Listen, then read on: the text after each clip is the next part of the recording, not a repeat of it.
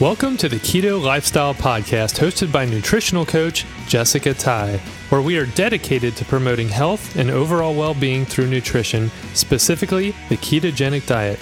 We will provide you with all the latest science in nutrition, interviews with experts in the health and wellness field, and answer all your burning questions so you can find optimal health. This podcast is not intended to be used as medical advice and is to be used for informational purposes only. Please contact your doctor with any and all medical questions. Now here's Jessica. Hello, everyone, and welcome to the Keto Lifestyle Podcast. I am your host, Jessica Tai. As always, super happy to be with you guys again this week for this episode. So we are on episode number 110, and I am going to be talking a little bit more about immunity and kind of just around the time that we're in right now and everything that we're experiencing. Just for reference, as I am recording this episode, and it should release today, it is Tuesday, April 21st. So we are well into a month of being in this kind of high alert for the coronavirus and this COVID-19.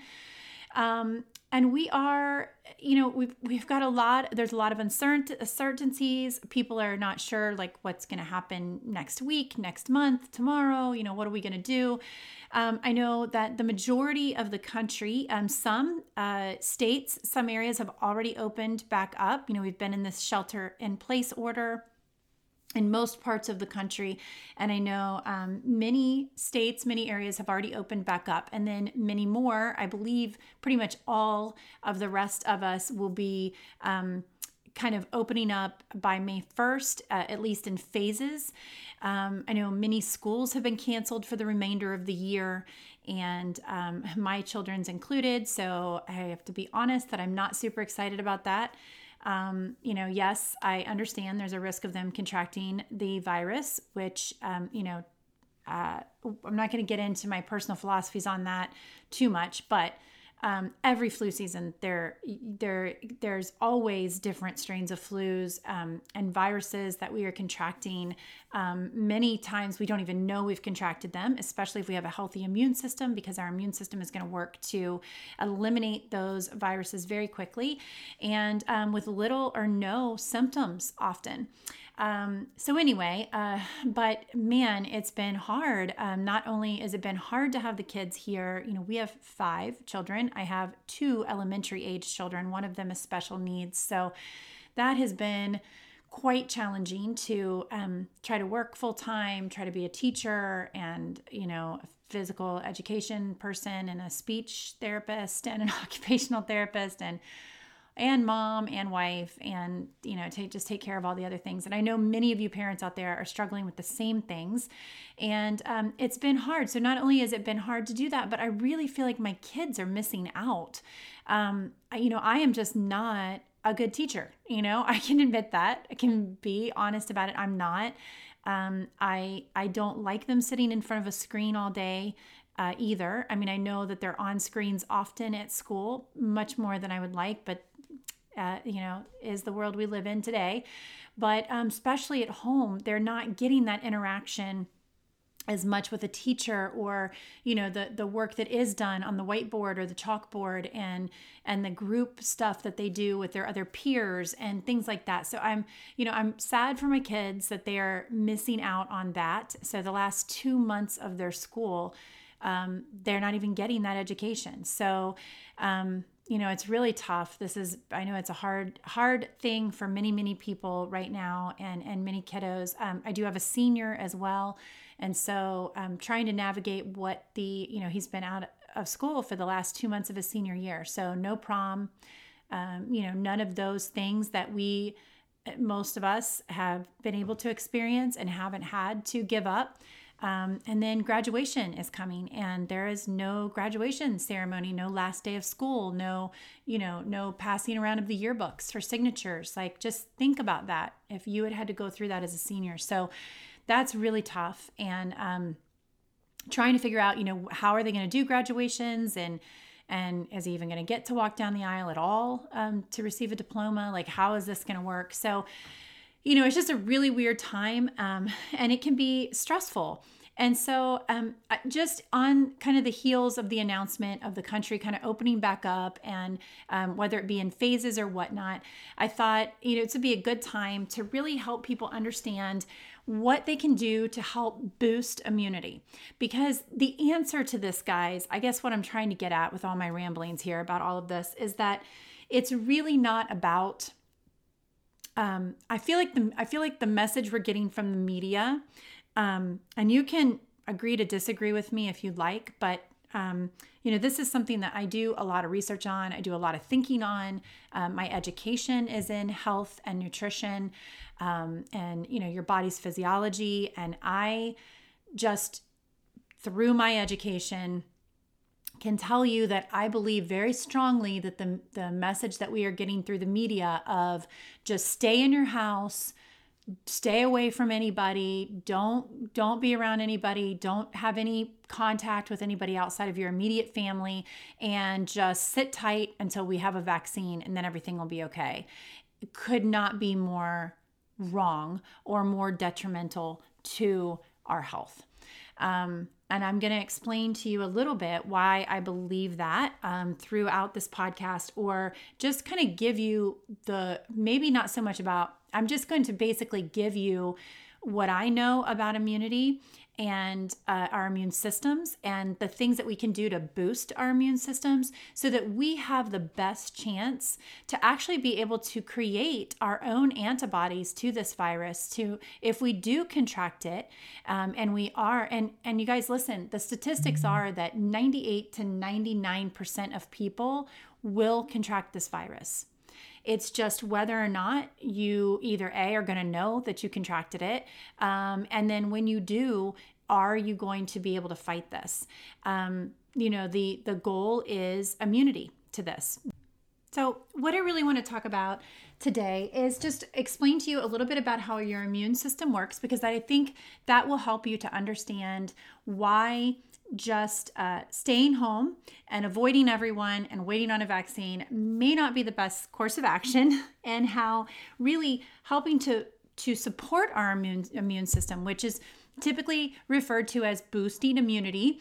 But what we can do, what are the specific things that we can do to help boost our immunity, to help support our immune system so that we are strong enough to not only conquer this virus, but any virus that we would come in contact with. Why it's just so important to make sure that our bodies are strong enough and all our little soldiers in there are strong enough and can take care of these infections or these viruses, these bacteria that we might come in contact with. So again, I think in order to be able to understand how this works and how we can to do this is to better understand the immune system. So I just want to talk a little bit. I won't go into too much detail because I know some of you may enjoy this stuff and some of you may not. So I'm actually going to get a lot of this information. We studied this as part of my education as a nutritional therapy practitioner. We had an entire module that we did specifically on our immune system and understanding how the immune system works, because being able to understand how the immune system works helps you to understand the way you should live your life, the nutrients that you need, why your diet should be a certain way and why you need certain things in your diet, how you need to, how stress affects immunity, how sleep affects immunity, all the different hormones that are part of this, and understanding all of that. So I want to share kind of the big ideas, we used to call them, or kind of the overarching things in the understanding of your immune system so you can kind of get a little bit better idea. So first of all, in anything that we do as nutritional therapy practitioners, we are always addressing the foundations to health. And those are, healthy digestion is absolutely key to everything. It is definitely one of the foundations that support being healthy and living the best life that you can, is having a healthy digestive system. And one of the things that is key to a healthy immune system and having good immune response is healthy digestion. And that's largely because about 80% of our immune function resides in our gut. I mean, a lot of people do not know that. So I realize that most of you listening to this podcast have probably heard me talk about that before. And as it relates to digestive health and gut health and understanding the importance of that in our overall health. But this is why 80%, and some studies, some research suggests it's even more than 80%, but at least 80% of our immune function resides in our gut. So, and in order to help to strengthen our immune system, strengthen those defenses, we need to make sure that we don't have a compromised gut. So we don't have leaky gut. We're not eating foods that are inflammatory. Not just foods that we may have allergies to. So not just certain proteins, but just foods that are inflammatory to us. Bad oils. That's an easy way to get digestive issues, is taking in these rancid seed oils that are pretty much in any kind of fast food or packaged food, processed food, those types of things. And then there's kind of your typical soy and corn and sugar. Those are all very inflammatory foods. And then for people that have a dairy sensitivity or a dairy allergy, those can be very, depending on if it's the protein or the sugar, it can be, if it's difficult for you to digest, then that can also compromise your gut lining, which then is going to lead to immune issues. So making sure that we are taking care of the gut is really number one. So as we get into the immune system, so we really have 3 different lines of defense when it comes to the immune system. So we have what's called non-specific resistance or barriers. So these are the things that are meant to stop the entrance of the invader. So like, this is going to be things like skin, the mucous membranes, saliva, even tears, all those types of things. Those are barriers of your immune system. So like your skin, it is part of your immune system. And on our skin, we have a microbiota on our skin. So this is right now on your hands, you have a ton of microbes living there, and part of their job is to fight off the bad guys before they even get into your body, before they actually get inside. And so it's important. This is one of the reasons that I am very vocal against using these commercial hand sanitizers like Purell or these sanitizers that are non-discriminative and will take out all of the bugs on your hands, the good guys and the bad guys. And they're not working to get rid of just the pathogens.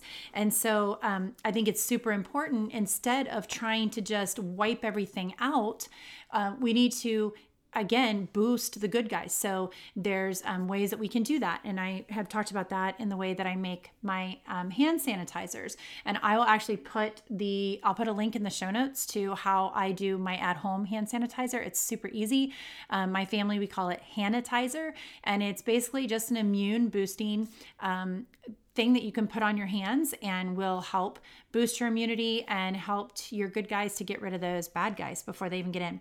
Okay, and then we have our second line of defense in the immune system is called the non-specific or the innate immunity. So these are white blood cells and then other biosubstances, biochemical substances that are going to give us a rapid response to invaders. Okay, so this is like our surveillance team. They are if something makes it past the barrier, this is the part of our immune system, this innate immunity that is going to initiate the attack. It's going to be like, oh, here's a foreign invader, and we are going to send out these surveillance team. They go, oh, yep, we got one, and then they're going to initiate the attack. Then the third line of defense is what we call the specific or an adaptive or required immune system. So again, the first two are non-specifics, just a barrier and an innate immunity. And then our third is the adaptive or required immunity. So this is the white blood cells that actually mount the attack to target specific invader that escaped our first two barriers, so the non-specific defenses. So at this stage, we know who the invader is, and our body knows, our immune system knows exactly what the virus is that we're dealing with, or the bacteria, and it is able to really get after that. So when we get into that, the adaptive or the acquired immune system, This is when, so our surveillance system, that innate system, and innate meaning we were born with it, and it's just the natural immune system that we have. So when that system, that surveillance team figures out that we have an invader, it deploys some troops to destroy these invaders. So we have natural killer cells. So these are our lymphocytes. And then we have phagocytes. So these are other types of cells that we have, like monocytes and granulocytes. These guys are going to come out and they are going to fight.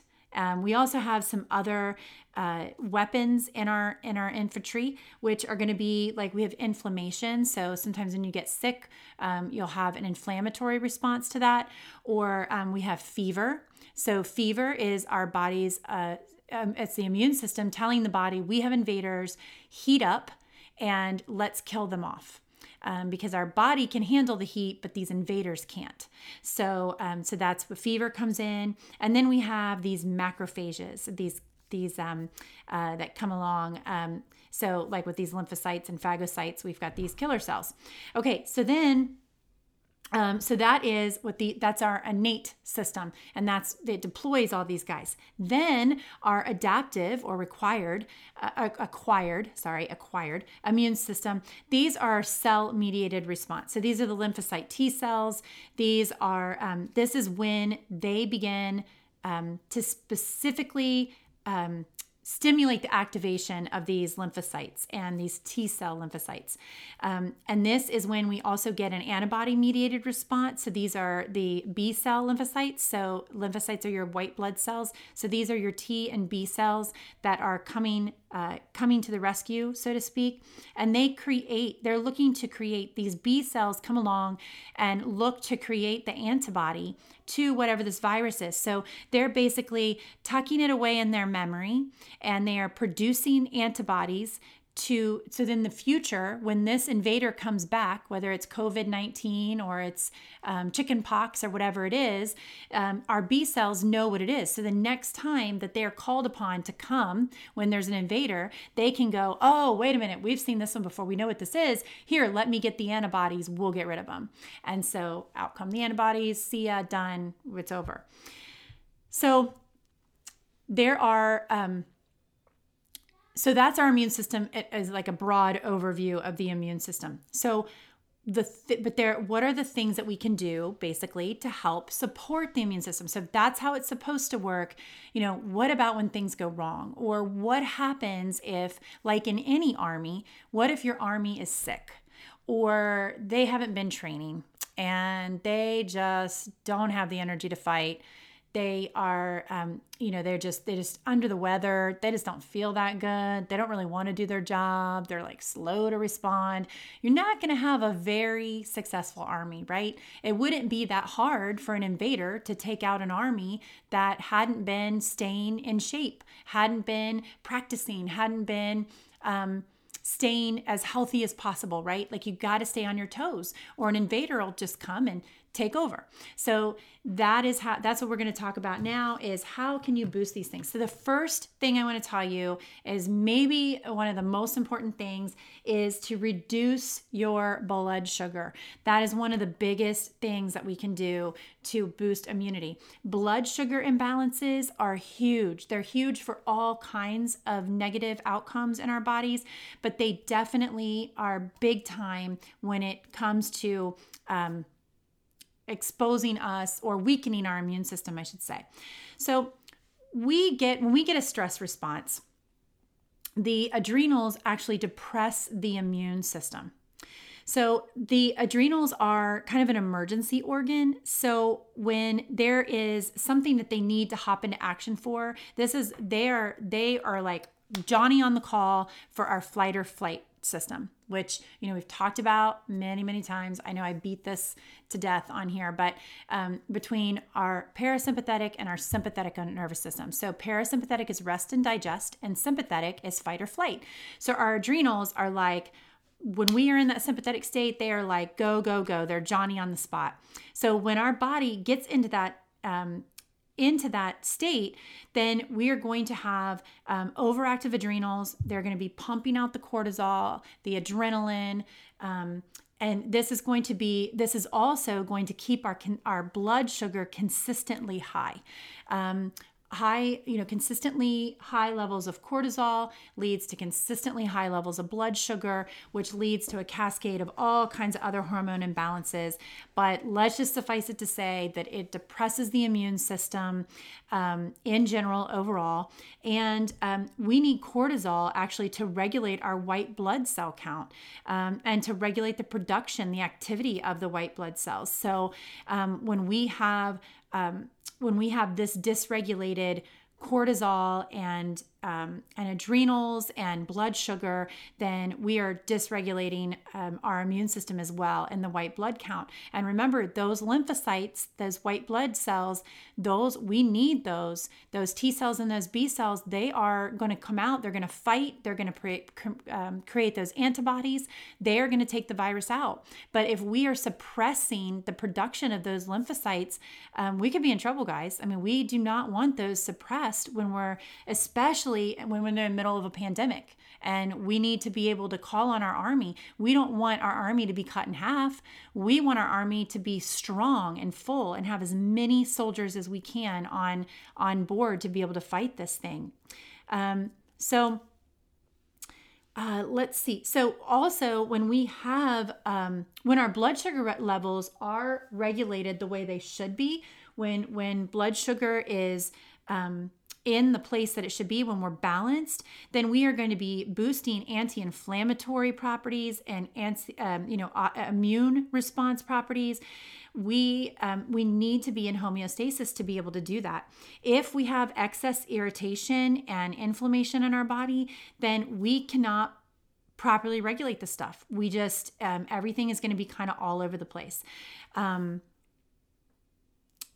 Let's see. I'm going to see where I wanted to go with this next. I have so much fun like talking about the immune system and then trying to make sure I don't go down any big rabbit holes. Okay, so one little statistic, I know this is where I wanted to go with this, I wanted to give you is, so there is a study, and I want to see if I have that study pulled up because I wanted to actually be able to give you the specific study. Where is that? I thought I had it pulled up here. So there was a study. Oh, I'm so frustrated that I don't have that up, guys. I'm sorry about that. But I do. Here it is. So there is a study out that was from, sorry, give me 1 second. Okay, the American Journal of Clinical Nutrition. This study was published. When was this published?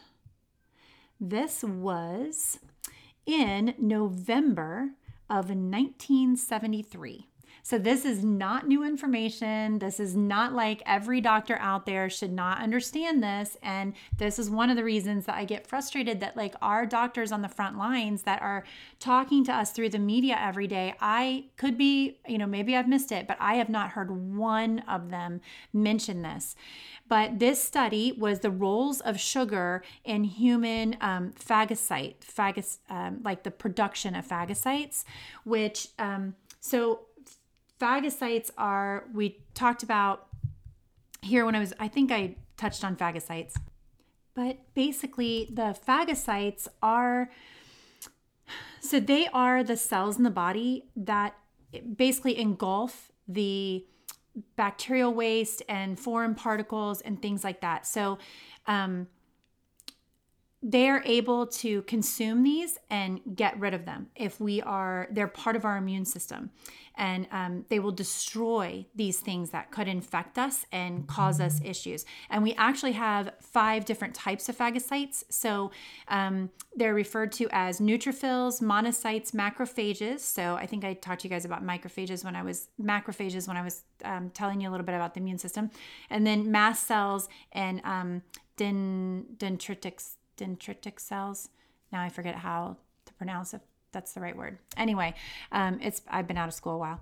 So anyway, so phagocytes are super important for our immune system and being able to go on the attack and take these viruses, these bacteria out, right?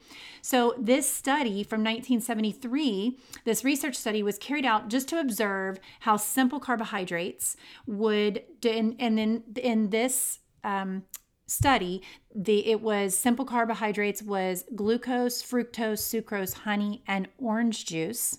So if you guys think drinking some citrus juice to get your vitamin C is going to boost your immunity, is absolutely the opposite. It actually takes down your immunity. So that's interesting, right? Because a lot of people think, oh, orange juice is healthy, I'll drink orange juice every morning. And basically you're just drinking a sugar bomb, guys. So, but anyway, so this research study was carried out to find out how 100 grams of given orally of these different substances would affect phagocytes. So to give you an idea of what 100 grams of these items are, or 100 grams of the glucose, fructose, sucrose, honey, and orange juice, it's 1 tablespoon equals 12.5 grams. Okay, so 1 tablespoon is 12.5 grams. So they did this study to see what it would do. And after approximately 1 to 2 hours, they looked at the phagocyte activity and realized that there was a significant decrease in the immune function of these phagocytes. They were suppressed. They couldn't do their job. So it's kind of like, what I think about it is it's like, so these phagocytes are your soldiers, right? These are the guys that, these are your soldiers, your line of defense. And it's like if you eat a big Thanksgiving dinner and then you're just like, oh, I don't really want to do anything. All I want to do is lay around. I'm so stuffed. I couldn't possibly eat or fight, eat another thing. I can't get up and fight anything. I definitely couldn't run. I can't do anything. That's kind of what I think about it as, is like you just fed all your soldiers a huge turkey dinner, Thanksgiving dinner, just all the fixins, and then in comes the invaders and all your soldiers are sleeping and they just can't even get up and fight. They're just completely taken off guard. And that's essentially what happens. And this effect lasted up to 5 hours post-feeding. So that means that your immune system is not only impaired, but in this study, it showed that it suppressed the phagocytes. So it literally suppressed them, like they couldn't even do their job. And they showed that happened for 5 hours, up to 5 hours post-feeding. So that's super interesting, because that tells you that if you're eating sugar, if you're eating any of these simple carbohydrates, this fructose or glucose or sucrose or even honey, like how many times have we heard that honey is actually immune boosting, right? But as we see from this study that was done so many decades ago, we actually know that that's not true. Like it can actually decrease your immunity. Now, in relation to certain different pathogens, their effect isn't as strong as toward other pathogens. So, some of the substances that were studied have a worse effect versus a bacterial infection versus a viral infection versus a fungal infection, and so on and so forth. So it kind of differs. But anyway, suffice it to say that eating simple carbs, so a lot of packaged foods, prepackaged convenience foods, they're going to have they're going to have fructose in them, or high fructose corn syrup. Those are going to be very damaging and keep you from having the ability to fight off immunity, as well as just simple table sugar and these other substances. So trying to reduce your amount of sugar intake can be a really great way to help boost your immune system and just give it its fighting chance. Okay, so while we're on ways to boost immunity, talking about things that you can eat, because I do have a couple of other things I want to talk about. But speaking of nutrition in general, I would like to talk about a few vitamins and a mineral that can be really, a couple of minerals actually, that can be really good in helping to boost your immune system. So number one that we all think of, I think when we think of healthy immunity, is vitamin C, right? So vitamin C is an antioxidant. Vitamin C is essential in helping to neutralize free radicals. Vitamin C definitely helps out your immune system. It helps in your blood cells. Vitamin C is also that just completely escaped my head what I wanted to say. Vitamin C, one more thing. Oh shoot, it'll come to me. But anyway, so vitamin C, one of the great things about vitamin C is it is a water. Oh, I was going to say it also helps with the detox. It's essential for the detox pathways. We need to have vitamin C to help us with detoxification.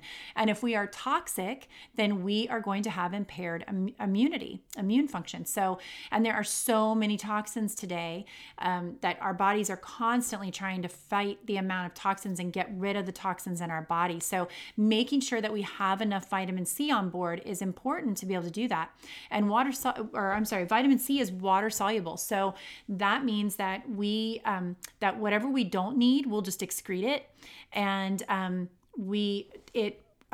so like vitamin C, if you've heard of the term bowel tolerance, I know I've talked about it on here before, specifically as it relates to vitamin C. So what we know is that if your body has enough vitamin C and you take more, then your body will excrete it. And often that will show up in the form of loose stool. So you'll notice that maybe your bathroom habits change and you start needing to go to the bathroom a lot, or your stool is looser than normal, kind of a diarrhea type thing. And that would tell you that you have reached your limit, you're at bowel tolerance for your vitamin C intake, and that you need to back it down. There's been a lot of research done. Linus Pauling Institute, of course, is famous for this, for the research that was done in regards to megadosing vitamin C and, very high levels of vitamin C daily to help combat things like cancer and viruses and, those types of things, getting rid of errant cells, that type of stuff. So you can test this out for yourself, what your bowel tolerance is for vitamin C. I know I have many times myself taken upwards of 10, 20 grams of vitamin C a day. I am taking a high dose vitamin C now daily. I give my kids a pretty high dose daily. And again, that is just help us boost our immune system. And I do this every flu season. It's not just during this COVID pandemic. It's every flu season we up our vitamin C intake for the immune boosting properties. Another vitamin that we don't talk a lot about, or people don't talk a lot about for immune boosting properties, and in my opinion, it is probably the number one vitamin that we can take for immune boosting, and that is vitamin A. So unlike vitamin C, vitamin A is not a water-soluble vitamin. So we know that A, D, E, and K are all fat-soluble vitamins. So what that means is that we have to have fat to be able to absorb vitamin A, right? So if we take vitamin A like a supplement of vitamin A on an empty stomach, and that supplement does not have a fat in it, then we will not absorb that vitamin A. So it's a total waste. You might as well not even take it. And to be honest, a lot of supplements that we take, these types of vitamins, whether it's A or D, K, E, many of those vitamins, really many supplements in general, they're definitely not as absorbable as the form that we would find in our food, in nature. So because they're perfectly packaged. When we get vitamin A, it's perfectly packaged with fats. So the best sources of vitamin A come from animal foods. And this is something I also want to touch on just for a second. And that is essentially that whenever we start talking about boosting immunity and the ways that you can do that, one of the substances that is often touted as being a great immune booster is beta-carotene. You hear about this a lot, especially when it comes to, immunity, whatever. People think about carrots for eye health.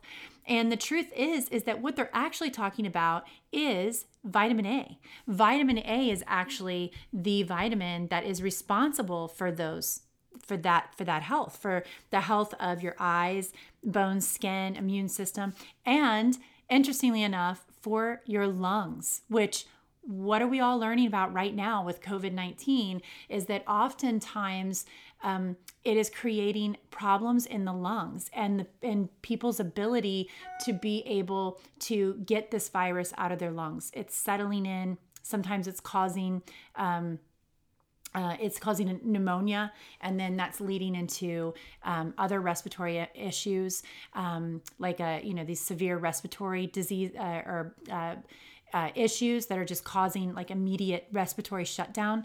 So this is affecting our lungs, right? Like in our respiratory system. So, but the difference between vitamin A and vitamin B is important to understand, because vitamin A is a fat soluble vitamin, and is compromised. It's a group of organic materials comprised of like a retinoic acid, and then also there are provitamin A carotenoids and beta carotene. So what the provitamin carotenoids are and the beta carotene is if we ingest those, so we're going to get those from things like beta carotene is in the red, orange, yellow colored fruits and vegetables, right? So like the peppers, bell peppers, and sweet potatoes, carrots, those types of things. That's where we're going to see that beta carotene in. And that's great. It's a provitamin A, so it's that vitamin. But what that means is that when we ingest beta carotene, our body actually has the ability to, but it has to actually convert that into the usable form of vitamin A. So it's really important to understand that it is a provitamin A, but it has to be synthesized in our body into vitamin A. And the reverse is not true. Vitamin A is not converted into beta carotene, okay? But beta carotene can be converted into vitamin A. It's just a conversion that happens. Unfortunately, it's a pretty low conversion. So we have to take in a ton of beta carotene to actually get just a little bit of vitamin A. And part of the reason for that is that it's just, we don't digest and absorb beta carotene very well. So it makes it where we're unable to get much vitamin A from that beta carotene.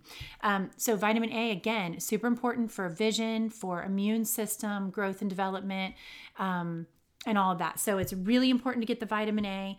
But the best source of vitamin A, because it is a fat soluble vitamin, meaning our body holds on to it. We can store vitamin A. We can also store D, E, and K. But we will store vitamin A so we can have excessive levels of it. So unlike vitamin C, where you can megadose, you cannot megadose vitamin A. It can lead you with all kinds of issues. You could have obviously nausea, but vomiting. You can cause eye and vision issues, hair loss, muscle and stomach pain, change in mental status and mental awareness, mood swings, all of those kind of things. So it's not good to overconsume vitamin A. So that brings us to the best way to get vitamin A is always going to be through natural sources and through our food. So when we look at A, some of the best sources are going to be liver, fish oils, raw milk is a good way to get it, and eggs. So, and then again, when we're talking about the beta carotene version, we all know the fruits and veggies that we can get beta carotene from. But remember, again, that is not going to be something where we can convert all of that. So to make sure we have the right levels of vitamin A, it's going to be really difficult to actually overconsume it if we're just consuming it in our food. So adding liver in, making sure you're getting your fish oil. So even just eating good salmon, you're going to get vitamin A, oysters, making sure you've got good fish, good seafood in your diet. And then eggs is an excellent way to get vitamin A. Okay, and the next vitamin I want to talk about is vitamin D. So most of us know when we think about vitamin D, we immediately think about the food that we can eat to get vitamin D, right? Which is, of course, milk. And I would say raw milk if you're going to get it through milk. Raw milk is a good way to get it. We can also get vitamin D through fatty fish. Again, like salmon is a great source. And then, and fish eggs. So fish roe is a good way to get it. And then just regular eggs. And of course, fish oil. But the other way, and the most important way to get vitamin D, is actually getting it through sunshine.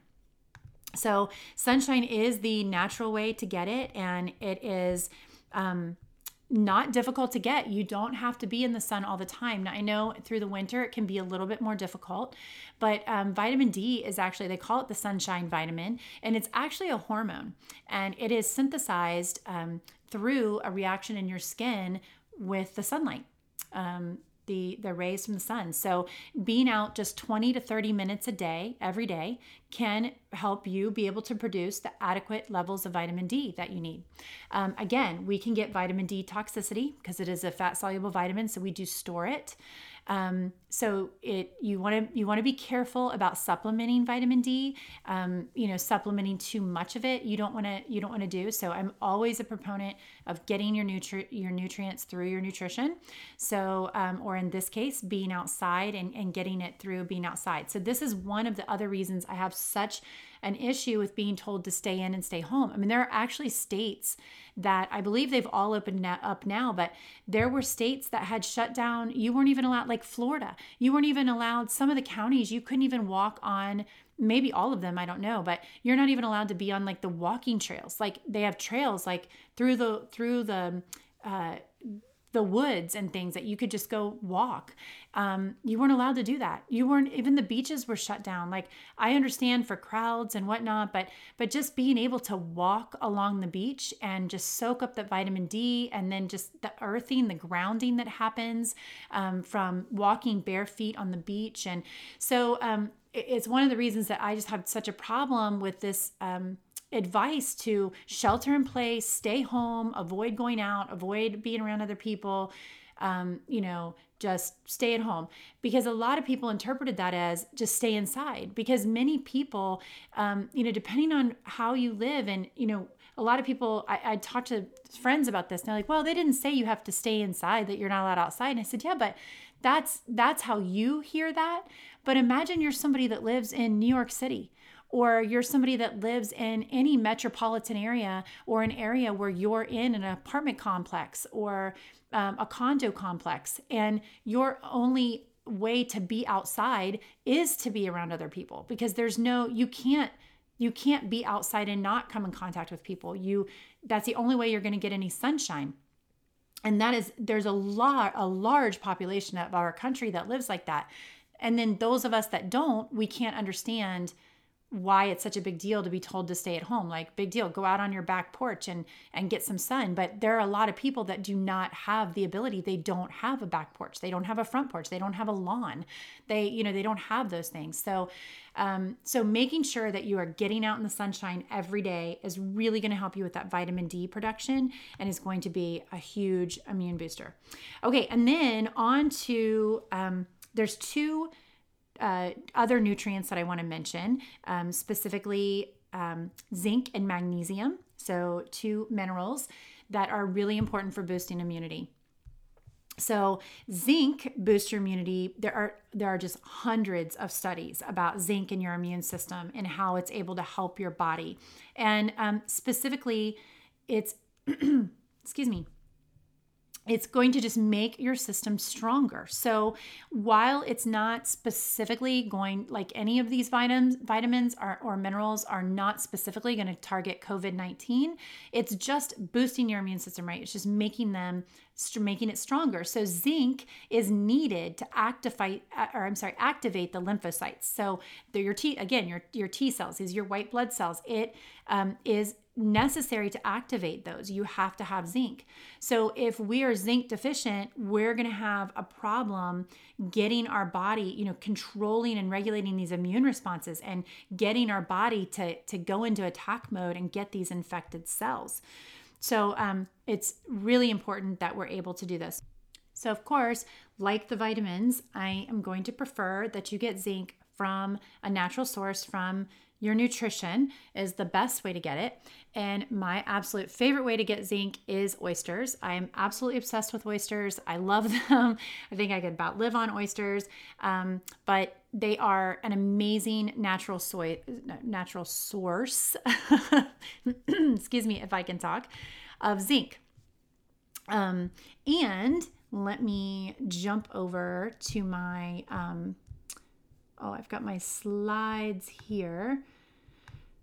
So some oysters, of course, beef, lamb, nuts, chicken, pork, and spinach. Those are also some really great sources of zinc. Sorry, I had to pull up my slideshow here so I can take some of my notes off here and I don't have to try to keep everything in my head because then I tend to forget things. And then when it comes to zinc, I've done an episode on this before. I don't remember what episode it was that I talked about supplementation, important supplementations for almost everybody. Zinc is included in that episode that I recorded because most people are actually zinc deficient. I think it was the last estimate I saw was about 2 billion people do not get enough zinc in their diet. So it's really important that you're getting enough zinc every day so you can keep replenishing those stores and make sure that you're keeping your immune system strong. And one of the, if you're going to supplement, and this is what I touched on, I go into a lot more detail, so I'm not going to go into detail on this one, but in that episode, I talked about zinc picolinate being the best source of zinc to get. So if you're going to supplement with zinc, because maybe you don't like to eat any of those things I mentioned, or you don't eat them enough, or you're worried that that you may need a little bit more of a boost, or maybe you just want to add a little bit more, which I would suggest maybe taking about anywhere between 5 to 15 milligrams of a zinc picolinate. It's definitely more absorbable than other forms of zinc, which like zinc citrate, zinc oxide, those are probably the ones that you're going to find if you go to like the drugstore to just purchase a supplement off the shelf. You're going to get a zinc citrate or a zinc oxide, and they are, you are not going to actually absorb much of that. So if you want the kind that you're really going to absorb, you need to look for the zinc picolinate and take between 5 and 15 milligrams of zinc picolinate daily, and that will help boost your immunity. Okay, and then, so that's really it for the, I'm sorry, I forgot to touch on the second mineral that I wanted to talk about, which is magnesium. So, magnesium is actually really, really good for immune health overall, because for a lot of reasons, but it's great for cell health, and we need to have great cellular health because for all the systems in our body, right? Not just immune cell health, but in the context of this conversation, obviously we want our immune cells to be strong and to be in good health. And magnesium is primarily stored in our immune cells. It's actually stored in our mitochondria, which are the powerhouses of our cells. So we want to have plenty of magnesium in there, right? To be able to boost those mitochondria, be able to boost those cells. Like that's what we need.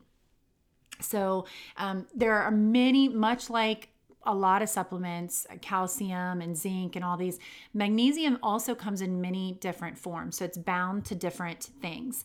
And the one that you're probably going to hear the most often, or often anyway, is magnesium citrate. Maybe not most often. Magnesium oxide might be the one you hear most, or find most, like in the drugstore. But magnesium citrate is one of them, and that is bound with citric acid. Obviously, citric acid. So magnesium citrate, and that is going to be. It is a common form. It's also the one, it's a very bioavailable form of magnesium. So you're going to easily absorb it, a lot easier than some of the other forms.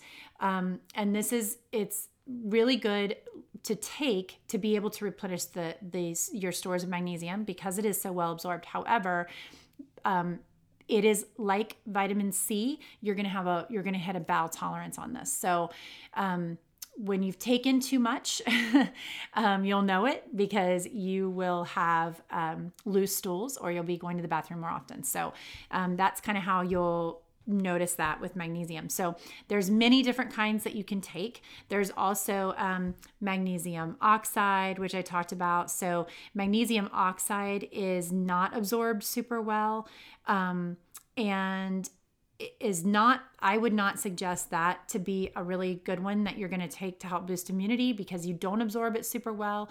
But with that version of magnesium, or any magnesium that you're going to take, really it's going to come down to the person. So, you can try any of these that you want. But again, I just want to mention that magnesium oxide is not known to be super good at that. So a good version of it is magnesium chloride.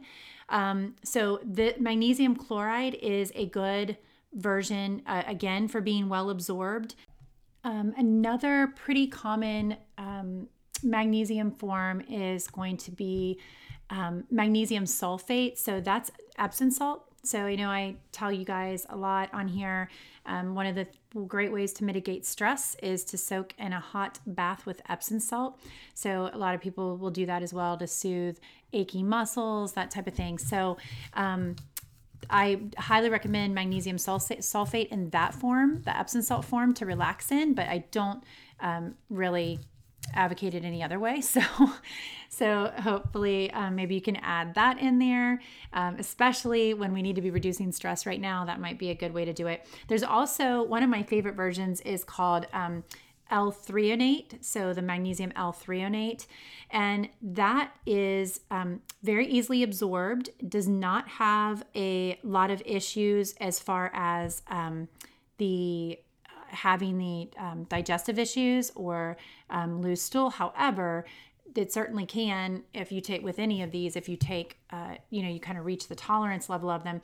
But magnesium threonate has been linked to helping things like depression.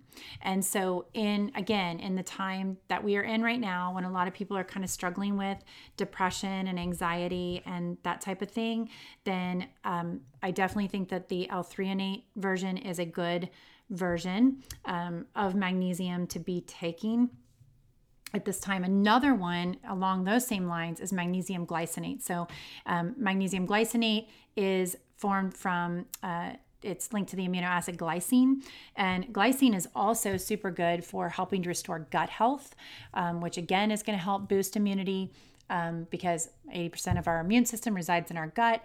In addition to that, we also produce many calming hormones. Many of our stress related hormones are feel-good hormones in our gut. So when we have healthy gut, then we are able to better produce those. So this particular magnesium compound, magnesium glycinate, is known for having calming properties, and is especially linked to reducing anxiety, depression, stress, and insomnia.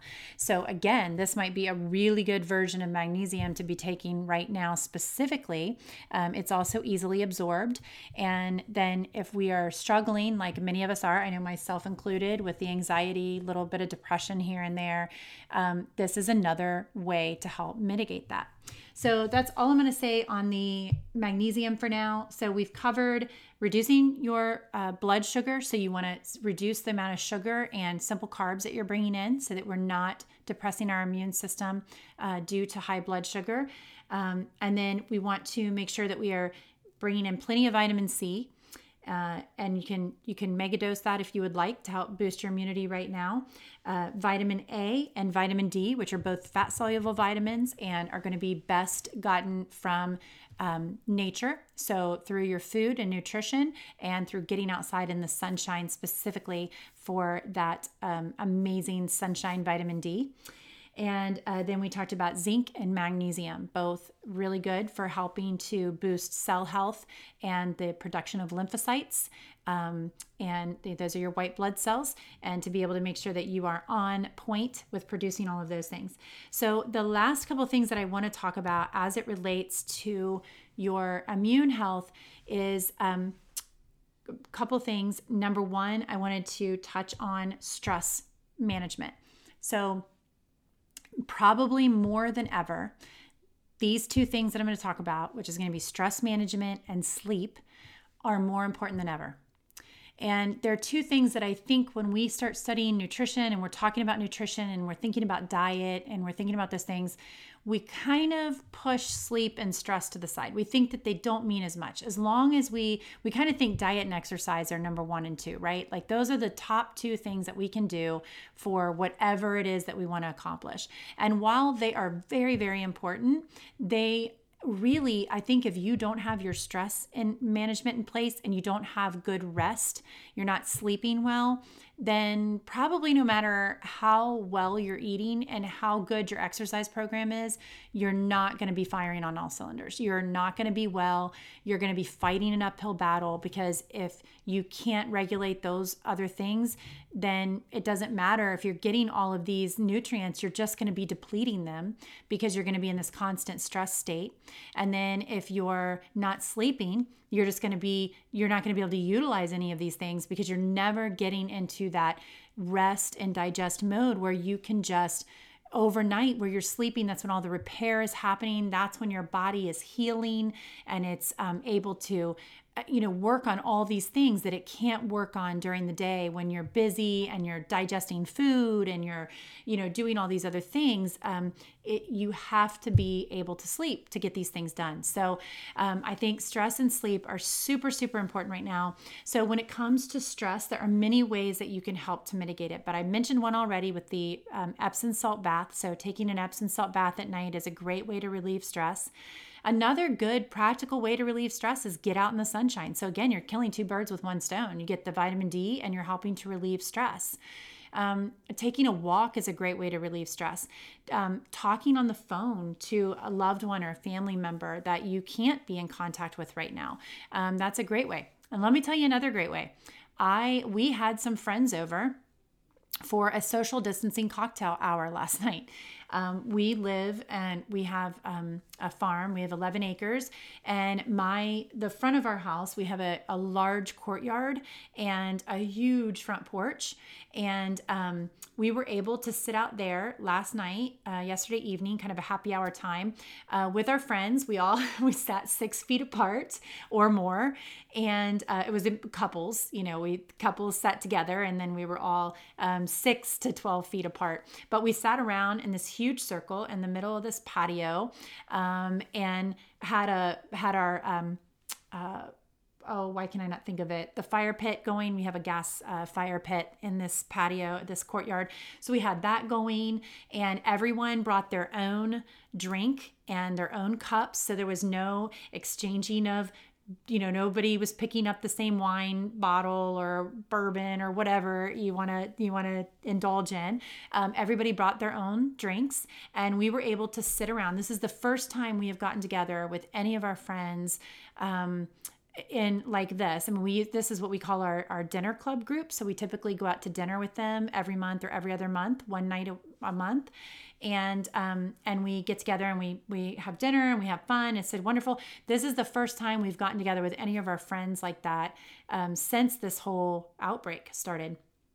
It was so good for the soul, you guys. I mean, it just made for that 2 hours that we got to sit together and talk and laugh and just reconnect, felt like everything was normal. It felt like this whole COVID-19 thing was just didn't even exist. It was just completely off the radar for that couple of hours.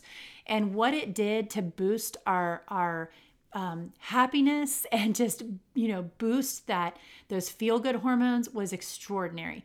Our friends were texting us the rest of the evening and even into this morning about how much better they felt and how bad they needed that. They didn't even realize how much they needed it.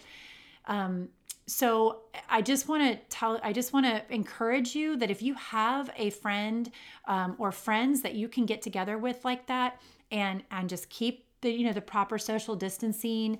If you want to, just have that, there's something about that face-to-face connection. And as everybody arrived, they're like, oh, we should park the cars 6 feet apart too. So they're being funny, parking their cars apart. And as everybody's arriving, we would all stand up and say, hey, we're going to air hug you, and blow you kisses. And, there was no embracing or any of that like we normally would, but we still felt the effects of just being face to face with our friends, just being in that same, just sharing the same air, even if it was outside air, but just being in the same place. We sat in the sunshine, and so we were getting that boost of vitamin D, and just laughing and talking. So laughing is so good at reducing stress. So I just want to encourage you to do something like that, whether it's with one friend or two friends or some couples that you like to get together with, maybe with your spouse or your significant other. And just spend a little bit of time, just realize that you can do it responsibly. I'm not suggesting that you have a big party and you have a bunch of people into your home and you serve them food and all this kind of stuff like maybe you used to do, but there's no reason you can't sit around and responsibly social distance, everybody BYOB, and just have a conversation for a couple of hours. It was fantastic. Everybody left their kids at home. Our kids stayed inside and did their own thing. It was fantastic. So I want to encourage you to do something like that. Laughing is super good at helping to reduce stress hormones and being able to boost those feel-good hormones. So watching something funny, telling jokes. My kids like to look up jokes and tell us jokes. Just stuff like that. Make sure you're laughing every day. That's super good. And then as far as sleeping, some really great tips to help get sleep. Again, we go back to the Epsom salt bath. Doing that before bed is a really great thing to do, maybe an hour, half hour before you go to bed. Another great way to help make sure that you are getting adequate sleep and producing adequate melatonin to really get you into that deep sleep is to make sure that you are after sunset, keeping your lights dim in your house. So many of our lights are on dimmers, or we actually have red lights in our bedroom. So at night after sunset, we have an overhead light as well, but we do not turn that on. We only use our bedside lamps that are infrared red lights. And so that helps to keep from suppressing the melatonin, because if you have these light bulbs, like LED lights are specifically bad, or fluorescents. So if you have typical light bulbs in your home, that is going to suppress your melatonin production, and it's going to make it more difficult for you to get to sleep. It's also going to suppress melatonin and make it more difficult to get to sleep if you are watching shows right up till you go to bed. So I know I've been guilty of this as well in the past, but trying to shut off your screen. So this is laptops, handheld devices, phones, TVs, all of it, 1 to 2 hours before you go to bed. That will really help you be able to, the cortisol levels to come down and your melatonin to be able to produce, those levels to come up so that you can easily fall into sleep and get good sleep. Another thing that could be helpful is if you're one of those people that lay in bed at night, just thinking about all the things that you need to do tomorrow, which I am guilty of myself, and that causes you to just lay there and not be able to fall asleep. I would definitely suggest to you that you write your to-do list. So keep a notepad and a pen next to your bed. And before you go to sleep, before you even, are planning to go to sleep, just take 5 minutes and write a to-do list for tomorrow. So write the things that you know you want to do. And then that literally signals to your brain that you've got it all written down. You're not going to forget anything. Everything's good. And you can go ahead and go to sleep now, worry about it tomorrow. So hopefully all these tips have helped you guys. And I hope that they just have you kind of thinking maybe a little bit differently, not just about the coronavirus, this COVID-19, and this pandemic that we're kind of in the middle of right now, but what are you going to do in the future to help protect yourself and your family? What can you do? What things do you need to concentrate on? So instead of feeling like it's totally out of your control and there's nothing you can do, these are some practical tips and some practical steps you can take to help boost your immunity and really give yourself and your family the best fighting chance you can to combat this on your own and build those antibodies and be able to not worry about it anymore and just know that you're strong and you can handle this. All right, so before I go, I do want to mention if you feel like you need more support, especially during this time, if you're having a difficult time managing this, you are having a difficult time maybe with knowing what to do every day, or if your nutrition's on point, what you should be doing, if your immunity's good, if you've got other systems, is your blood sugar regulation good? What your adrenals look like? How is all that working for you? I would love to invite you to join my group coaching class. We get together every week for 1 hour on Tuesdays through a Zoom call. And that is a really awesome way that we are able to connect. All of my coaching clients, my group coaching clients go through the NutriQ system. So they do a nutritional assessment questionnaire. They find out exactly how their blood sugar system's doing, exactly how their digestion's functioning, exactly what their immune system looks like. Is everything working the way it should be? And the things that aren't working the way they should be, I help give you practical tips and ways that you can implement lifestyle changes to help those systems that are struggling. So if you'd like to be a part of that group, you also get a free one-on-one coaching session with me every month, in addition to all the other ways that we connect through the group. So I would really love to have you join us, and I would love to be working with more people during this time to just help give you guys hope and give you guys the tips and things that you need to know to be able to just be as healthy as you can and really just live the best lifestyle you can. So if you're finding that you need that support, or you just have more time on your hands right now and you're like, yeah, I would love to be able to join a call every Tuesday and just kind of feel like I'm not alone, then we'd love for you to join us. You can get more information on my website, www.jessicatai.com. You can also send me an email at jessicatai.com, and jessica@jessicatai.com is what I meant to say. And I am happy to answer any questions for you or help you get signed up.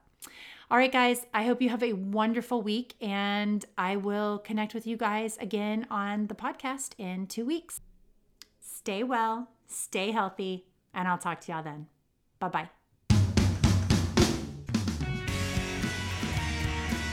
Thank you for listening to this episode of the Keto Lifestyle Podcast. We hope that you enjoyed what we shared with you today and are looking forward to the next episode.